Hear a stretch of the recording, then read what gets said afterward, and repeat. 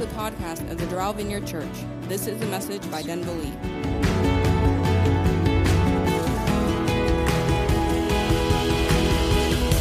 Now, I want to begin with just the idea that the world needs the gospel. And even this morning, as we spend some time praying for France and the people in Paris, it's a great thing to understand that today, this morning, there are millions, globally, millions, who are waking up this morning in different countries, including here in the United States, who are uncertain about their safety. People wake up this morning feeling more afraid because the safety of 100 people were just shaken in one moment. And whether or not you live in Paris, whether or not you've ever been to France, this morning there are millions all over the world who wake up knowing that their safety is questionable because terror doesn't need an invitation. And they know that they can walk into movie theaters and they can walk into restaurants and they could walk into places where we frequent and bring fear and terror into your own communities without any invitation. And as evil comes in and bounces itself up and down around Paris and takes the lives of over 100 people, there are thousands who wake up this morning without loved ones, remembering the events that occurred this past weekend and still mourning over them. And this is just about 150 lives lost, has shaken the entire world. And as I was kind of, before this event happened, throughout this week, my wife and I were going through some news stories, and we were just looking at some stuff in the world and just wrote some of these things down here. And I just want to share this because before we introduce the good news, I don't want to start to talk about the gospel of the kingdom of heaven and the good news of Christ if it has no platform. Jesus comes on the surface of something that's very real.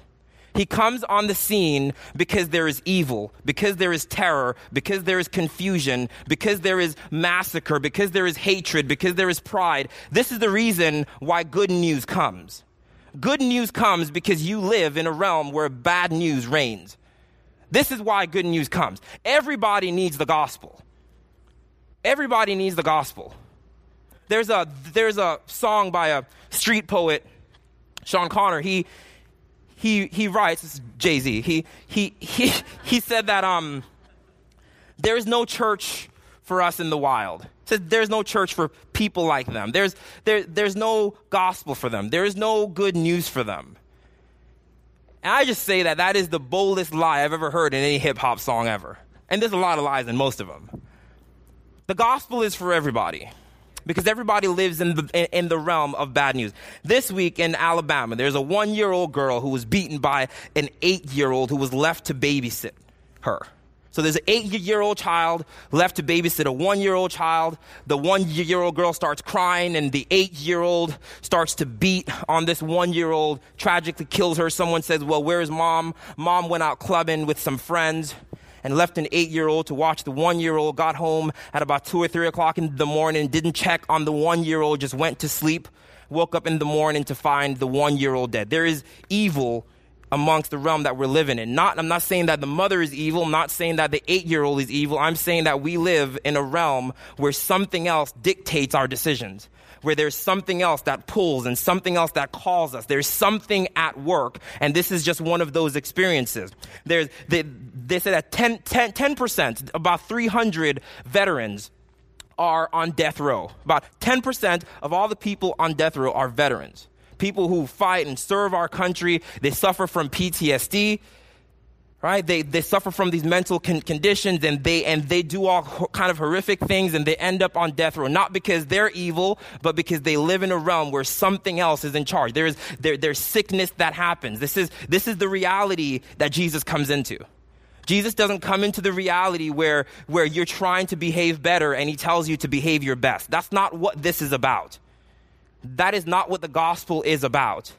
And I think it's really something when we reduce the gospel to our little simple behaviors, like maybe I should stop saying this, maybe I should stop doing this, as if Jesus bankrupt all of heaven, left everything he had to come down to tell you to stop saying words that didn't please your neighbors. I wouldn't leave my home for that. And my home is not heaven. But there's something far greater that is happening that Jesus comes into. I've had some opportunity as a police officer to work in our sex trafficking unit here in Miami-Dade County. And there's a news article that I read that just reigns true to so many different levels, where victims who are in the sex traffic industry, they're not looking to, they're not whores. They're not people who are looking to prostitute themselves. They don't start off as women of the night who just are looking for a good time. These are 14, 13, sometimes 12-year-old girls who are looking for friends. And then someone comes to them and says, I will be your friend, and let me introduce you to my other friend. And so the show goes on. And before you know it, they roll into prostitution and eventually human trafficking, sex trafficking. It's a story that shared where she's 19 now. She started when she was 14 years old, and she shared that she was in school here in Florida, and people made fun of her because she was really dark-skinned. And then she wore glasses, and people made fun of her, called her Four Eyes. She thought that no one loved her, but she met one girl who said, I will be your friend. And she said, that's all I ever wanted to hear, is that someone wanted to be my friend. And she became friends with this girl who introduced her to a pimp. And before she knew it, a few years later, now she's in sex trafficking. Not because there's evil people, but because we live in a world where there's a desperation in our hearts, and there is an answer, but who will introduce her to the answer? I used to always share with our parents as a youth pastor that everyone has plans for your kids. Don't you think for one second that the world does not have plans for our children. They absolutely do. That's why we have to have a plan for your children, because the rest of the world has a plan for them. The government has a plan for your children. There are pimps, there are dope dealers, there are people. Everyone has a plan for your children. And then Jesus says there's another realm where there's a devil who's in charge, and he has plans for your children too.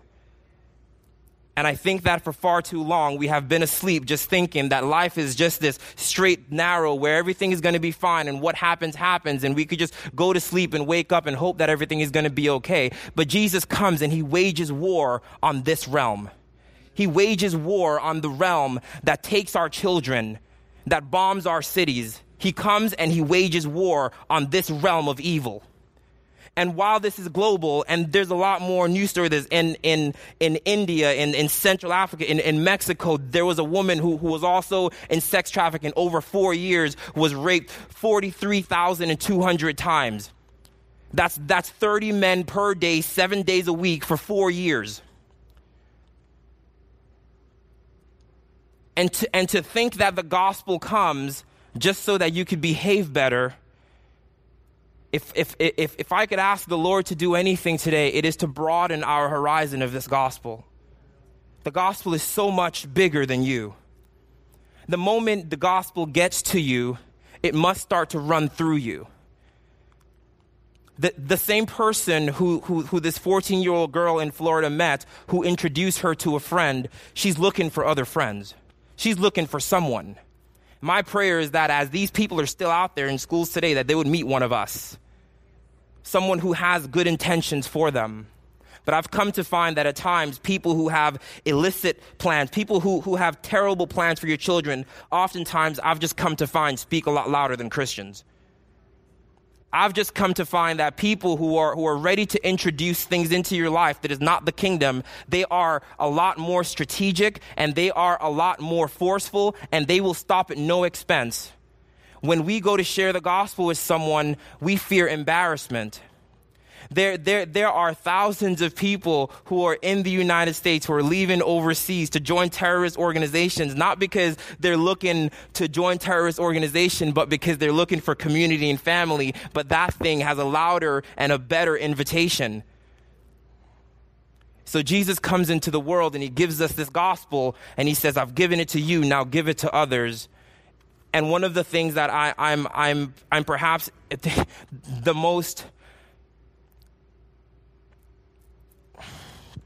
thing that I'm in the most repentance for is that my voice isn't as loud as the others. That other people who have other plans just seem to speak louder. They're a lot more bolder than I am. And that they extend their invitation further. They don't mind knocking on doors. They don't mind saying difficult things to people. they don't mind introducing evil. But for some reason, I find that myself, I won't speak for you, but I find that myself, I have a difficulty introducing good. But evil has no problem introducing itself. And this is what Jesus comes to do. This is what Jesus comes to do. Jesus comes preaching the gospel. If you turn with me to Matthew 3, and we're going to journey through a few chapters in Matthew today. As you get there, let's just pray. Father, I thank you, Lord, that you know where we are and who we are. Lord, you know the rock we're hiding behind. You know the behaviors we're hiding behind. You know the lies we're hiding behind. You know the things that we fear. You know the things that shake us. Holy Spirit, we just ask you to come right now. We ask you to come and just open our ears to hear. Would you open our eyes to see? Would you open our hearts to receive? Would you put power on my words today, Lord, that it would start something that is everlasting? That today won't just be information, Lord, but that it would actually spark something in the lives of those who are here today, that we would go out and do the thing that you have called us to do. So before I begin, like I said, I'm just going to share a little bit out of my journal here. And I just want to share this idea that the gospel is the good news of the kingdom of heaven. And it's not the good news of the kingdom in heaven. Right? It's when Jesus talks about the kingdom of heaven, he's not telling you what heaven is going to be like when you get there. So all throughout Scripture, and this is the only appeal I think I want to make today, is that all throughout Scripture, as you read through the Scripture, and I hope you do, and you read it, because that's what infuses our faith, that as you read through the Scripture and Jesus talks about the kingdom of God, he's not talking about the kingdom of God and what it looks like when you get there. That happens in the book of Revelation. But throughout the Gospels, Jesus is talking about the kingdom of God, not in heaven, but what it looks like when it comes to earth. This is what he's talking about. So everything that he says the kingdom of God is like this, he's not talking about the kingdom in and of itself in a place called heaven. He's saying the kingdom is like this when it comes in contact with earth. This is what it looks like. That's the description he's given you. Why? Because the kingdom wants to come to earth. Because a good God wants to come into your situation. This is why he talks about the kingdom the way he does. He doesn't talk about, many other religions have this idea of paradise that one day I'm going to get there. And if I do well here, then I get there. And that is not the Christian idea. The foundation of the Christian idea throughout Scripture is that there is a heaven that wants to come into earth. And the only way that heaven comes into earth, and some of you may disagree with this, and I used to disagree with it when I didn't want to do it either. But heaven doesn't come into earth primarily in a sovereign fashion. So I would love to think that God is just going to open up heaven and just things are just going to start to pour down. Heaven comes into the earth through people, through you. That's why he fills you with his power. That's why he gives you his truth. That's why he gives you revelation, because heaven is going to come into the earth through you. That's the appeal that I want to make today. So as we begin, I'm just going to go through Matthew 3. So we begin with Matthew 3, where John the Baptist comes, and John the Baptist is preaching the same thing that Jesus is preaching. Repent, the kingdom of heaven is at hand. And while many translations tell us that the repentance is about the repentance of sin, the repentance of sin is one of the things theologically I believe that John the Baptist is saying to repent from. But if John the Baptist comes to prepare the way for Jesus, he comes to prepare the way for what Jesus is going to come to do. He's saying repent because the kingdom of God is near. He's saying repent from the way that you thought about the kingdom of God. Because repentance means to change your mind and to change your direction and to change. So he's not primarily talking about your behavior. He's saying change the way that you think about the kingdom, because he's talking about people who understand the kingdom of God and they're expecting a Messiah to come on a white horse who's going to overthrow the Roman Empire and he's going to make everything better. He said repent from that idea, change your mind about that idea, because the kingdom is coming, but it's going to look completely different from what you expect. Repent from your ideas of the kingdom. That's one of the things that John invites us to repent from, and he paves the way for Jesus. And then when Jesus comes, you go to Matthew. So Matthew 3, in those days, John the Baptist came preaching in the wilderness in Judea, saying, repent, for the kingdom of heaven is near. So John preaches, repent, the kingdom of heaven is near. And then Jesus comes, and in Matthew 3, verse 12, when Jesus heard that John had been put in prison, he withdrew to Galilee. And then in verse 17, then he began to preach the same thing, repent, the kingdom of heaven is near. So when John the Baptist gets put into jail, Jesus then picks up his pulpit and he says, I'm going to begin to preach this message now because John's work is done. What John came to do was John came to prepare your hearts for the gospel. John came to prepare you to receive this good news. And then Jesus comes and he says, repent, the kingdom of heaven is near. And then what Jesus does, he starts to do the stuff in the kingdom of heaven. So then he starts to heal the sick.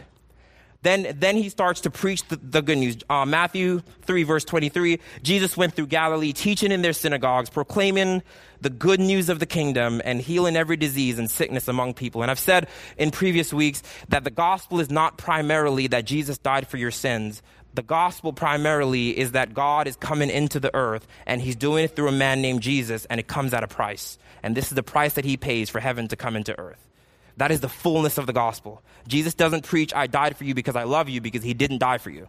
Jesus preached, the kingdom of heaven is near. The kingdom of heaven is at hand. The kingdom of heaven is coming to you. Can you see it? Can you feel it? Can you taste it? Great. This is how it's going to come. It's coming through me. And this is what it's going to cost. This is the cross. Because I need God to come into your life and to come into your house and into your existence. And so the cross is the culmination of the message Jesus preached, but it's not the entire message. The entire message is God wants to come into the earth and live with you. His power, his authority, he wants to be in charge of your life. And like I said, there are many other systems out there that wants to be in charge of your life. That's what all these commercials are about. They are to entice you and to lure you because it wants to be in charge of your life. This is how you ought to spend your money. This is how you ought to spend your time. This is how you ought to think. This is, like I shared, truth doesn't come through likes and hashtags on social media, but there are other systems that exist that are shaping the way that we think and shaping the way that we live. And the kingdom of God is about God shaping the way you think and shaping the way you live. And two kingdoms are in collision with each other. And the question is, which kingdom is winning in your life today? Because God's kingdom is about his authority, his plans, his will. God is saying, this is how I want you to live. This is how I want you to think. This is how I want you to spend your time. This is how I want you to spend your money. Then we turn on the TV, we go on the computer. This is how you ought to live. This is what you ought to believe. This is how you ought to spend your money. This is where you ought to go. And if you don't think for 1 second that there's two kingdoms clashing in your very household, if you are unaware of it, you will submit to another kingdom. You will submit to another kingdom. So Matthew 5, 6, and 7, the Beatitudes. Let me just read what leads up to the Beatitudes here. Matthew chapter 4, verse 23. Jesus went through Galilee, teaching in their synagogues, proclaiming the good news of the kingdom and healing every sickness and diseases amongst the people. And then, because he started doing that, so he's preaching, God is coming into the earth.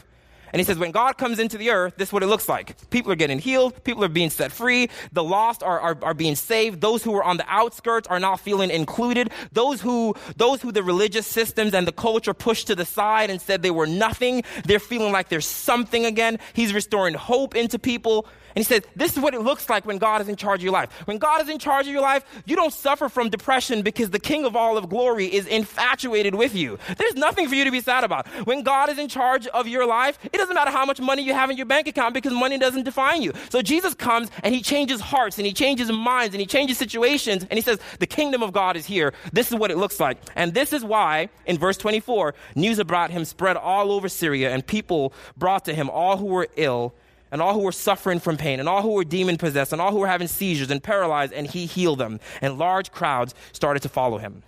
Large crowds followed him because he proclaimed the kingdom, because he demonstrated the kingdom, because something greater was happening, and so they followed him. Then, Matthew 5, when Jesus saw the crowds, he went up on the mountainside and sat down, and his disciples came to him, and he began to teach.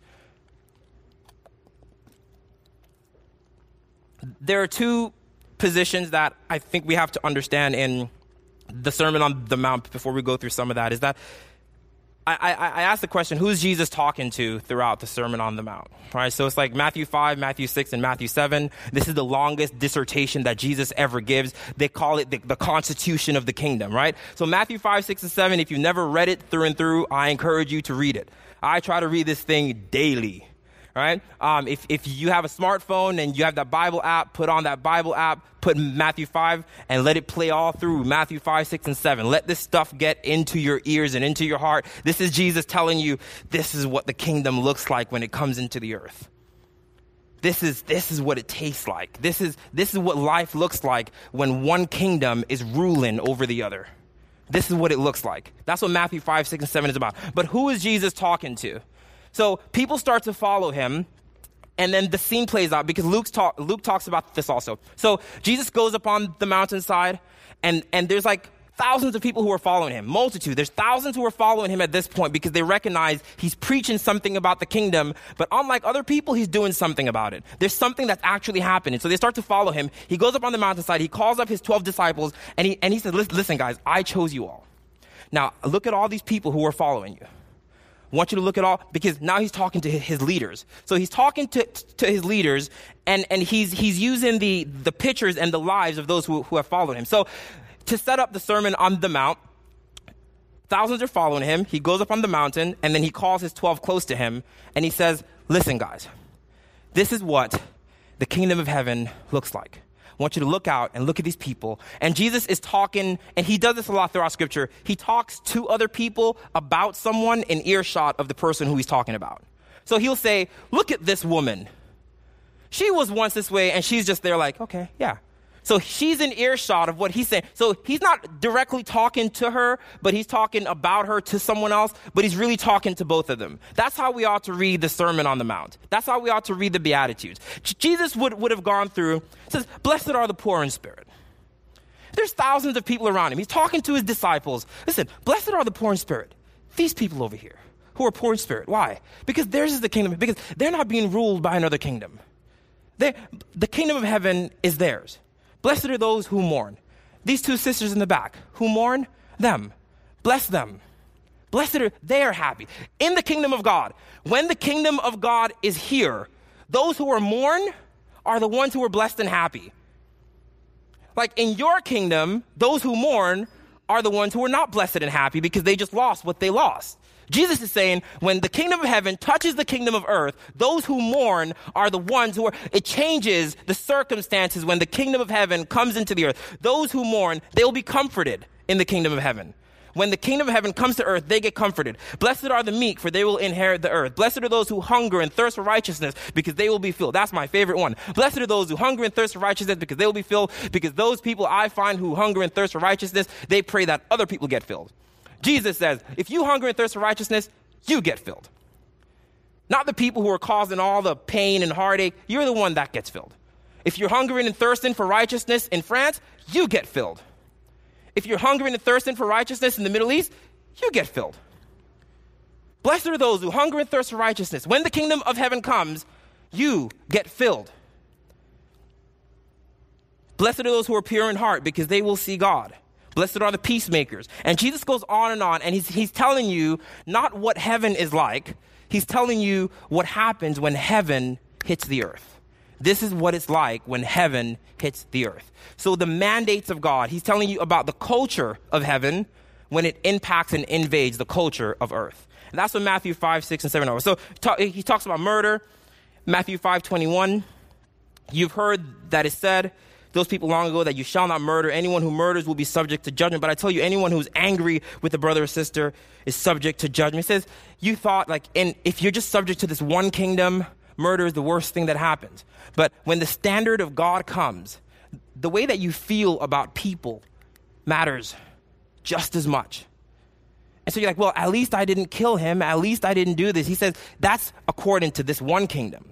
But when this kingdom comes into this kingdom, it's not just murder that matters anymore, because God starts to change your affection, and he starts to change the way that you think, and he changes the way that you live. And this is what Jesus is talking about all throughout the Beatitudes, the kingdom of heaven coming into the kingdom of earth. And what I want to invite you to do throughout this next week is just to roll through the Beatitudes. If you could do it every day this week, Read through the Beatitudes. We're going to give some daily reading towards the end of our time today. But beyond everything else, I invite you to read through the Beatitudes. This is what Jesus is saying it looks like when heaven is coming into the earth. The standard changes. I'm just going to share a little bit more through. There's some awesome things that I had shared through, that I had wrote through in my journaling. And when Jesus goes and after Matthew 7 and in Matthew 8 and 9, you see him start to heal people and he starts to invite people to follow him. And what is happening here is that the kingdom of heaven is coming into the earth. And when the kingdom of heaven comes into the earth, healing is not something that is primarily in heaven. Why? Because there are no sick people in heaven. Right? Just understand this for a second. Because what I want you to understand is how the kingdom of God works. Because I'm encouraged that if you've gathered here this morning, that you actually want to see God come into the earth. And I'm just saying that there's a book here that helps us, that has words and it has power, that the change that you want to see is not going to happen with magic. And I think for far too long we expect God to just come and to do stuff without us. He doesn't want to do stuff without you. He doesn't want to move on people's hearts without you. He wants you to love people. He wants you to care. He wants you to speak. He fills you because he wants you to be involved in the process. Healing is not something that is in heaven because there are no sick people in heaven. So healing is not about what happens in heaven. Healing is about there is no sickness in heaven. There's a reality where there is no sickness. There's a reality where there is no drama. There's a reality where people don't die. When that reality hits a reality where there is sickness, where there is suffering, where people do die, when this perfection hits imperfection, something starts to happen. And that's called healing. That's what healing is about. Healing is about the perfection hitting the imperfection, and something is being conformed and transformed. That's how healing happens, when perfection comes. Following Jesus is about God wants to be with people. We spent a few series talking about God wanting to live with people, God wanting to dwell with people, right? God, you were created to be with the Creator. You were created for intimacy with God. And so following Jesus is about the restoration of you were made to be with him and you are without him. When the kingdom comes, you follow him and you're with him because that's what you're made for. Right? And so the kingdom of God is about the perfection hidden the imperfection. And that's what Jesus is talking about in the kingdom. And that's the real point that I wanted to make today. I'm just going to read some other stuff and then we'll move forward. Just keep on reading through. So in Matthew 8, he talks about healing and again, perfection coming into imperfection. And then something great happens in Matthew 10.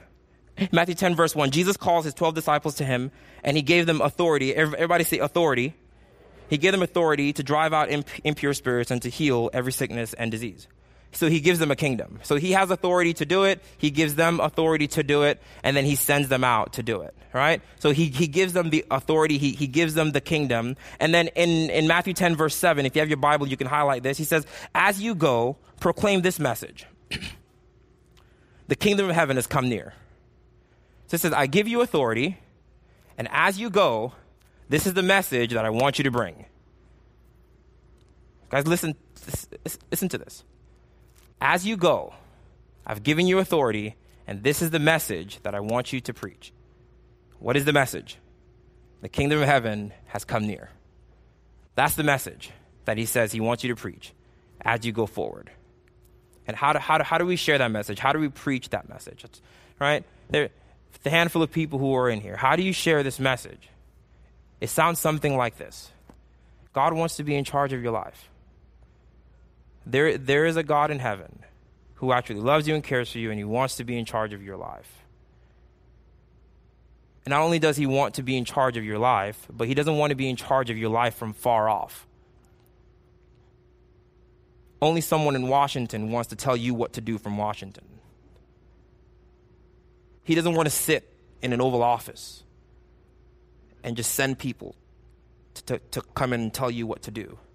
He doesn't want to write laws and set up a system that you must behave by and you must follow, or else you're going to be persecuted for it. That's not what he wants to do. So as you go, share this message. The rule and the authority, the power, the will of God is coming near. That's the message I want you to preach as you go. And this is how he does it. He leaves the White House. He leaves the Oval Office. And he comes into the earth. He gives up everything he has. And he comes to you. This is the good news. The kingdom of heaven has come. Not on a piece of paper, but on a man. It's come in a person. Jesus is the power of God. Jesus is the kingdom of God. He is God's authority. And God has come into the earth. He says, as you go, proclaim this good news. The kingdom of heaven is near. The systems that want to rule you will do it from afar. Any system that wants to rule you will do it from afar. Before I gave my life to the Lord, I spent a lot of time in clubs. I used to go clubbing a lot. And I spent a lot of money in clubs, spent a lot of time in clubs, spent a lot of preparation for clubs, like from like Thursday night until I got there. It was all about going to the club, right? You're calling who wants to go. You're planning out the rides. Who am I going to go with? What club are we going to go to? Like, you're just planning, what am I going to wear? Like, I used to buy new outfits every week, because I need to look fresh in the club every single week, right? And this was just the life. And what happened was, starting on Thursday, something was ruling my life. I was living for this thing. I went to work on Monday, worked really hard on Monday, made as much money as I possibly could because I was going to spend it between Thursday and Sunday morning. And not in church. But I was going to spend it. And there was something that was ruling my life that I was completely oblivious to. I gave myself to this system, and I never saw the king of this system. I never knew who this king of the system was. I never knew who was actually in charge of the clubs I went to. There was never any close relationship with any of these people who ruled these systems.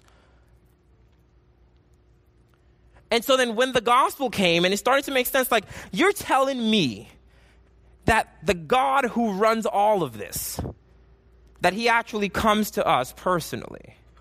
Jesus says, this is the good news I want you to share, that I'm no longer far off.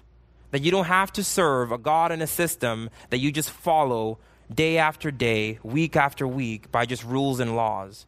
Because those of us in this room who are still living opposite of God's kingdom, you're being ruled by another rule and by another law. It's just much easier for you to follow it. And so you do it. It's much easier to follow the mandates of do what you feel like when you feel like. It's much easier to follow those mandates, and so we do them. And those folks who the Lord has put on our hearts to share the gospel with and those who he's called us to make disciples of, it's easy for them to follow the mandates of another kingdom. But everyone follows a king. Every single person follows a king.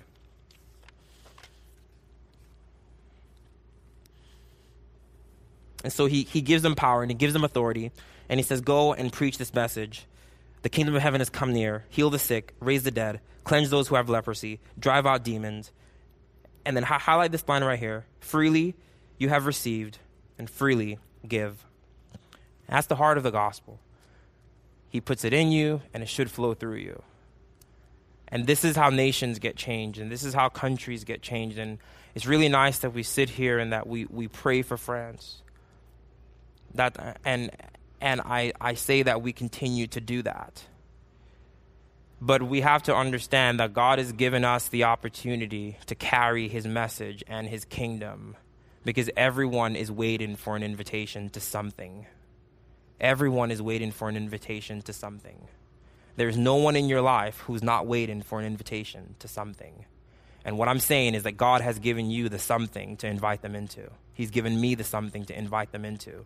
Think about before you were a Christian, before you started to follow Jesus, for those of us in the room that follow him. You remember the invitations that you got? You remember all the things that you were invited into? You remember the things that you did because someone opened up a door for you to do them? You remember the things that you were offered for those of you who once lived a life of drugs and addiction? Do you remember the invitation? Do you remember someone invited you into that? You remember those relationships that were just terrible? You remember the invitation and the pull and the lull? Someone took the time to invite you into something. Jesus is saying, that was my plan. That's my plan that's being corrupted. I want to give you something that's going to be at work in you, and I'm going to invite you to it. That's what he's given us. That's what he's given us. He's given us a gospel that lives inside of us that we get to bring out into the world. And so, yes, pray and intercede for France, but I believe wholeheartedly that there are people around us who we can influence, who will inevitably change the world. About 9 years ago, I was in a romantic relationship with someone who was praying for me. And I didn't believe, I gave up the whole belief in God because it didn't make sense and there were too many unanswered questions. On days like today, I would ask a lot of questions. If your God is so big and so strong, then why didn't he just stop that horrific tragedy from occurring? Like, why doesn't he if he's God? And I remember lashing out all those questions at Christians. And I was in a relationship where someone prayed for me. And I remember it clearly. I've shared this story. Sorry for those of you who've heard it before. I think this is going to be good today. I remember being at my mom's house. And I was out and we had 2 palm trees in the front. And I remember being on the phone with this girl. And she telling me, I'm praying for you. I remember walking around the palm trees and screaming, don't effing pray for me. I don't need that. She said, listen, I'm praying for you. I'm praying for you. I believe that God has a plan for your life. Listen, I don't need this BS. Because there was some conflict that was there. She said, my sister's praying for you. Our pastor's praying for you. I was saying, don't you effing pray for me. I don't need nothing. I got what I need, and I remember that scene so specific. Like I remember what I was wearing. I remember just yelling in the phone, yelling at her, don't, I don't need this. And I remember coming off the phone with her and thinking, this is like what has she bought into? We used to live this, we used to go clubbing together. We used to ride together. Now she's like this religious zealot person who's going to church and praying for me. How dare you pray for me? I don't need your prayers. I've worked way too hard for God to intervene, and I remember that night, man, we have a lot of time. No. I remember that night I was laying in my bed and as I was laying in my bed, I remember seeing a shadow come over the wall. And I just said, if there is such a thing as something up there, something, anything, then prove something, anything to make sense of this nothing something somehow. Right? And I remember just feeling like, this is stupid. This whole thing is so stupid. So I went to the club. And, I went to the club and I had a good time and I came home. And when I got home, I just felt in my heart, I just knew the Lord was saying, you need to tell this man, the pastor who was pastoring my girlfriend at the time, you need to call him and tell him that you're jealous of him, right? Now, only a few people know me. Jade is one of those who knew me during that time, who knew that there was way too much pride to ever tell anyone. Some of you are still here. I'll pray for you after we leave. You would never tell anyone that you're jealous of them. There's some of you who are like, there is no way on God's green earth that I would ever tell another human being that I am jealous of them, even if I am. I will tell you I like your shoes, but I'll never tell you I'm jealous because you got the money to buy those shoes and I don't. I would never say those words. But God was telling me to call this man and to tell him that I am jealous of him. And that was there was something in my heart that said, you need to tell this man you're jealous of him. Now, I didn't believe in this God creator, but there was something in me that was, you need to tell this man that you're jealous of him. And I was like, maybe I drank too much at the club. And it shook me. And so my girlfriend at the time, she called me the next day, said, Father Ron wants to talk to you. It was an Episcopalian church that she was going to. She said, Father Ron wants to talk to you. I said, I want to talk to Father Ron. I need to talk to Father Ron because he's ruining our thing here. He's coming in, he's telling you that you shouldn't be with me, and I need to have a piece of Father Ron. Give him my number, tell him to call me because we have some things to talk about. So Father Ron calls me. Had a little music room in my room. I remember being on the phone with him, and I'm sharing every single reason why I can't believe in this God that he's sharing about. And I'm telling him all my beliefs, everything, and I'm giving him all the scientific reasons. And I'm like, I grew up in church. My mom took me to church and all this stuff. And I saw people being crazy and they live like hell at home. I saw people jumping and shouting, and then they would behave I had family members who would jump and shout and speak in tongues in church and then go home and treat their children like trash. You can't tell me that there is a God in heaven when the people who he's sending on earth is doing nothing to make the earth better. I know atheists who are doing a lot better work than Christians. There's no reason for me to buy into the system of Christianity, Father Ron. And I'm not one who stands on the outside. I've been on the inside and I've seen it. And I'm telling you that they are fake, that they are fraud. You might be a nice man, but the rest of them, Father Ron, the rest of them. I just went clubbing last night, Father Ron. Do you know who came with me? 4 Christians. And we were drinking and we were dancing and we were having a good time. So don't you tell me, Father Ron, that I need to give up my habits, that I need to stop, that I need to go. Don't you tell me, Father Ron, because I know something that you don't because I've been on both sides and this is the better side. It's much easier here. And I went on and I went on and I went on. Because I could talk. And then Father Ron says, all right, is that it? I said, yes. So I need you to send her back down here. Just tell her this whole thing. Just tell her it's okay. And I was so arrogant. It's like, just send her back as if she's my property. I'm like, just send her back as if she doesn't have a mind of her own. And everything's going to be okay, Father Ron. And he's like, all right, is that it? I was like, yeah, that's it. Well, there was one thing, Ron. Last night when I got home, I just got this thing. And first off, let me start by telling you that I'm not what I'm about to say. But something told me to say the thing that I'm about to say, but don't think that I am that thing because I'm not that thing. I'm just saying that I'm that thing because something told me to say that thing, but that's not properly identifying me. So just understand that before I make this statement, that I'm just making a statement separate from me, but it's not me. Do you understand that, Father Ron? So I'm going to tell you this thing, but understand it's not the way I feel. I'm about to lie to you. All right? Father Ron, I'm jealous of you. But I'm not, though. I don't want you to think I am because I work a job. I've got everything I need, Father Ron, and I'm not. So I don't want you to think that I am. And he says, that's the one thing I was waiting for you to say. I was praying this morning. The Lord told me that if you told me that you were jealous of me, that you need to come up here and receive him. And I want you to get in your car and I want you to come up here. He says, I was just waiting for you to say this one thing because now I know that the Lord is ready for you. So I was in the police academy at the time. It was a Friday. I got in my car. I drove up to Gainesville, met this tall, he was like 6'4" with salt and pepper hair, really intimidating man. I sat in his living room and he just listened to me rant on and on and on and on. And he's in this rocking chair. And after I'm done, he says, why don't you just pray with me? I says, Ron, I don't want to pray. I don't believe in this crap. This is crazy, Ron. I just came because he told me to come. It's a free vacation. He gave me a place to stay. I stayed in his house. I took one of his towels, right? And it was great. And so Ron, and he's rocking in this rocking chair. He's rocking in this chair, right? I've had the towel until I got married. I had the towel until 4 years ago. I kept the towel for a really long time. It was a huge, big, soft towel. But so he's rocking in this chair, and he says, just pray this prayer with me. So I have to explain to him, Father Ron, I don't believe in the thing that you're telling me to say, so you're telling me to lie to you. He says, just repeat after me. Father Ron, those aren't my words. Those are your words.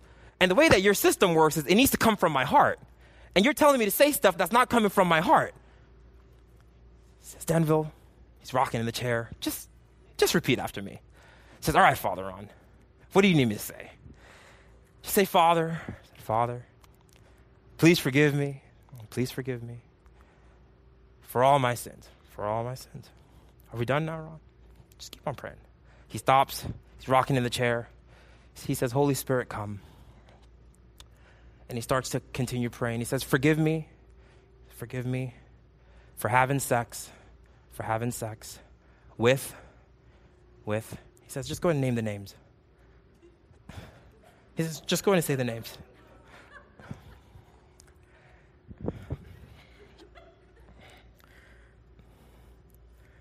The people who are laughing get me. The rest of you who don't feel this probably don't understand. When Jesus comes, this is the best picture of the cross that I've seen thus far in my heart. That if I were to move the cross into a current day situation, it looks like a man who digs his own grave and stands on the edge of it. And as he stands on the edge of it, he waits for you. He says, no one takes my life. I give it up willingly. I'm not going to jump, but you're going to push me. And he sits back and he stands at the edge and you push him into this grave that he has dug. And as you push him into this grave, he lays there and he says, all right, cover it up. And you cover it up with this man. You're covering up this grave. And it's not until you're guilty of murder that you understand why this prayer is hard for me. It's not until you stand in a place where you pushed an innocent man into a grave and covered him with dirt, knowing that he made some claims to be God, but you don't believe him, but he stays in the grave. You are guilty of murder. And it's not until you're guilty of murder that this thing means something. And then when you're guilty of murder, and then all of a sudden 3 days later, the grave opens back up and the man comes back up from the grave, you're no longer guilty of murder. I worked in law enforcement for 10 years. If I arrest someone for murder, and the person who they killed comes back to life, you don't have a case. You don't have evidence. Only the Miami jury will still convict you. There is no other jury that will ever convict someone with no evidence. There is no body. You pushed an innocent man in a grave, killed him, covered him, buried him, left him there for 3 days, watched him to make sure that he's dead. 3 days later, he rises and he says, I forgive you for the murder that you just committed, and I'm taking the evidence and I'm bringing it back to life so you are no longer guilty. It's not until you get that. It's not until you know that you've pushed him over the edge. It's not until you know that he took away the evidence that you understand why this is hard. Because it means that I have to confess that I've pushed this thing, that I've pushed this man into this grave. That's what the cross is. The cross is a man who hangs on it, who your sins held him there. He died for your transgressions because you were guilty. You're the one that drove nails into his arms. It's because of you that he hung there. And you're guilty of that murder. You're not guilty of the sins that you did. You're not guilty of smoking the weed or snorting the coke, whatever you do. I don't know what you do. But you're not guilty of those things primarily, or sleeping whoever you slept with, lying to whoever you lied to. That's not what you're guilty of. You're guilty of hanging an innocent man on a cross. Because your sins held him on the cross. And it's not until your innocence is proven guilty in the resurrection that you can be free from the guilt. So I'm sitting in this room, and I said, forgive me for having sex with. I shot out one name, and I just started to scream. And I started to weep in this man's house. I remember I was wearing my blue plaided shirt. I still have it. And I remember he's like, just keep, and I take the shirt off, and I'm covering my face with this shirt, and I'm just weeping and wailing, and I got out one name. And there were more than two. I didn't get to get it all out, but I just started to weep and weep and weep. And I'm like, Ron, what the hell? That's what I said to him, Ron, what the hell? He says, Holy Spirit, come. I'm like, stop. And I'm weeping and I'm weeping and I'm weeping. And he's just, Holy Spirit, come. He's just calm, rocking in his chair. There's like boogers, there's stuff, everything is, I'm drooling a little bit, and I'm trying to clean this up. And I'm totally aware of what's happening, but there's something going on inside of me that I just can't, and I'm trying to pull myself together. After that event, he bought me lunch and I went home. And he says to me to find a Bible-believing church, go there. And so I went home. I found a pen that had the Miami Vineyard logo on it. And so I went to the Miami Vineyard. And as I went to the Miami Vineyard, still didn't believe in Jesus, but I knew I had an experience. And I went because this guy told me to go. It's like, I just experienced this. I don't even know what's true anymore. I'll go wherever I need to go at this point. So I'm still not in line. I don't believe the Jesus Lord thing, but something happened inside of me, and went to the Miami Vineyard. And it took me about a year or a year and a half of being at the Miami Vineyard, and I was even leading worship there. I didn't believe that Jesus was Lord, but I sang all the songs, and at some point I started to really look at Scripture, and just people loved me, and I came here into the Doral Vineyard, and if someone would have told me as I sat in Father Ron's living room that I would pastor a church today, there would have been a lot of explicitives. And I say that to share that you never know who God is calling you to. You never know. There are people who leave the United States and they go overseas and join terrorist organizations because someone invites them, because they want to feel needed somewhere, because someone takes the time for them. And Jesus gives you this gospel. And he says, I give you authority, go and preach this message. And don't only preach this message, but drive out demons and heal the sick. He says, I've filled you with it.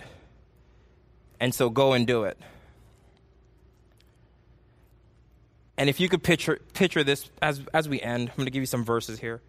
But I want you to picture a person. I want you to picture one person here, whoever that person might be. It could be a stranger. It could be the person who rings up your groceries at the grocery store. It could be that person. It could be that person, whoever that person is. And I know some of you are thinking, well, Denver, I have my own problems. I don't need to worry about other people's problems. If that's you, just come back next week. It says, I just want you to picture this person. And if there's a person who God is directly calling you to love them, to share this good news that the kingdom of heaven is coming and that it's near, that God actually loves you enough to be here with you. And if you actually share with this person, if God has sent you here, be sure that there's another messenger on the other side who's also sent to them. Be sure that every single person, let me just ask this, how many people in this room are praying for someone to come to know Jesus? Right? Almost every single hand in the room is up. Be sure that there are other people who are also calling them. There are other systems that are also luring them. There are other messengers who are coming with other with propaganda, with systems and ideas and invitations. This is why Jesus comes into the temple and he declares war on this. And he declares war on this, and he sends us out to do it. And so no longer is sharing the gospel just a cute thing for evangelists to do. Because every single person who was ever invited into a terrorist organization, they're invited into it. Every single person who's ever invited and tricked into the sex slave industry, they're invited into it. And every single person in this room who came to Jesus, you were invited into it.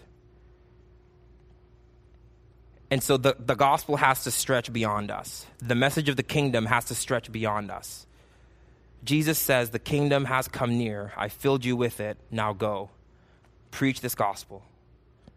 That's the message of the kingdom.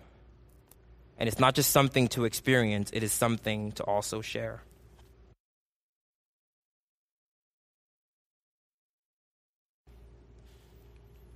Matthew 12. If you'll turn to Matthew 12. As part of the read-in for this week, for those of you who are doing the read-ins, I pray that it is a blessing to you. If you are, and there's some good things that are coming from it, please shoot me an email. I love to just hear what the Lord is doing with some of the stuff that we're doing here. I love to hear your testimonies.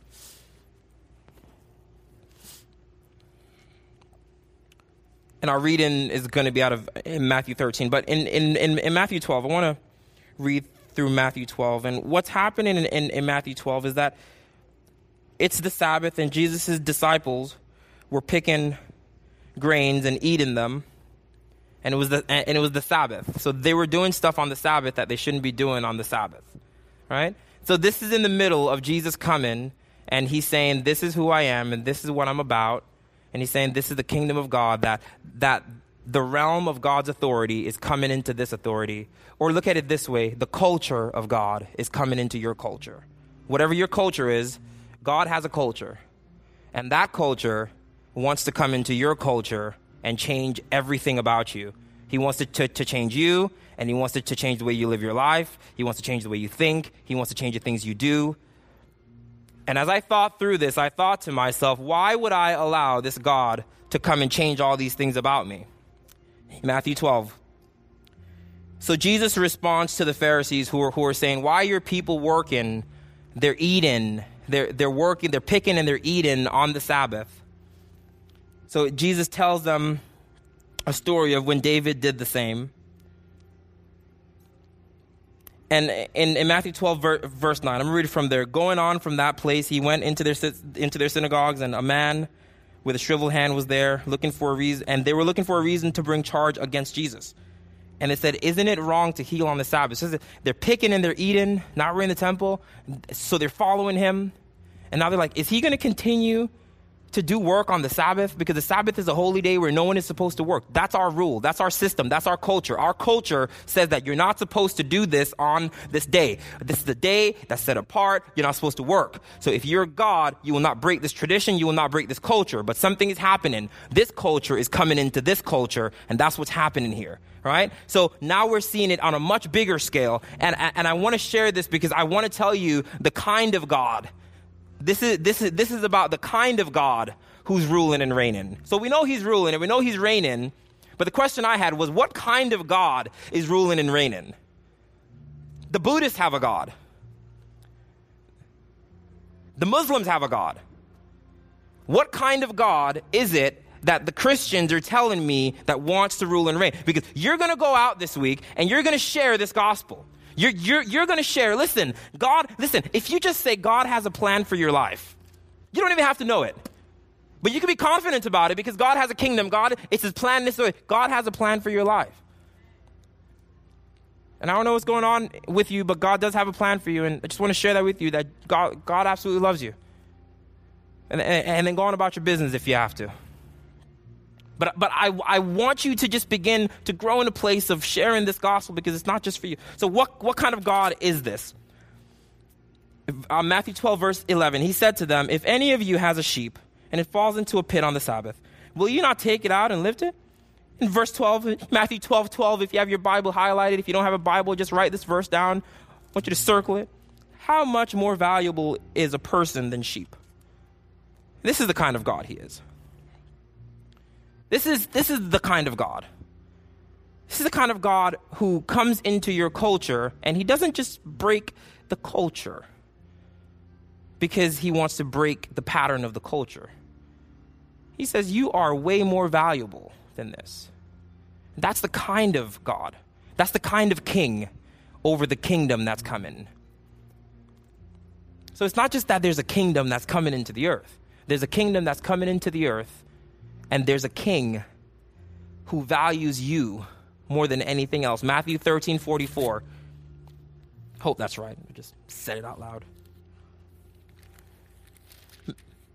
Matthew 13:44. The kingdom of heaven is like a treasure in a field. When a man found it, he hid it again. And then, in his joy, he went and sold all he had and bought the field. That's what he's like. He's like a man who comes and he sees you as his treasure. This is the kind of king. And then he has the authority to buy everything around you. Listen, when Jesus buys you, he doesn't just buy the good parts of you that you like. He buys you and the dirt that's around you. He buys the entire field. This is the kind of God he is. And so it's not even about trying to extract the best out of you. He says, I see good in you. There might be too much crap around you to see good in you, but he sees it. And what he does is he turns around, he gives up everything he has, he bankrupts heaven, he leaves his father's home, and he comes and he buys everything, not just your good stuff. So that's why we can't boast in the fact that I'm gifted and that I'm a nice person sometimes and that I don't curse anymore and that I don't. That's not what it's about. Or that you get to be a Christian and what that means is that you have to stop this and you have to stop that. He's not looking just for the treasure that you can see. He buys the entire field. And when you go out, he wants you to buy the entire field. It's not just that there's something good in you that God, he wants you to buy the entire field. When you come in contact with those people who you're praying for, the entire field. You're buying the entire field. That's why we say things like, come as you are, whoever you are, however you are, I want the entire field. Bring all your crap with you. Come on over, bring it all. Don't just behave well when you get here, because that would be to think that I only want the treasure. But I want the entire field. I want everything that you're about. Everything that you're about. The drug addiction, bring it. I want everything that you're about. Sexual addiction, bring it. I want everything that you're about. You're addicted to pornography, bring it. I want everything that you're about. Don't just pretend and tell me that you have a smile on your face and everything is good because you think I want treasure, because I bought the entire field. You need to give me what I paid for. He paid for the entire field, and you must give him the entire field. All your stress, all your worries, all your burdens, he bought the entire field. All the dirt, the adultery, the unforgiveness, the entire field, the hatred, the malice, the pride, he wants the entire field. That's what he paid for. We hope you enjoyed this message from the Doral Vineyard Church by Denville Leaf. For more information, please visit us at doralvineyard.org.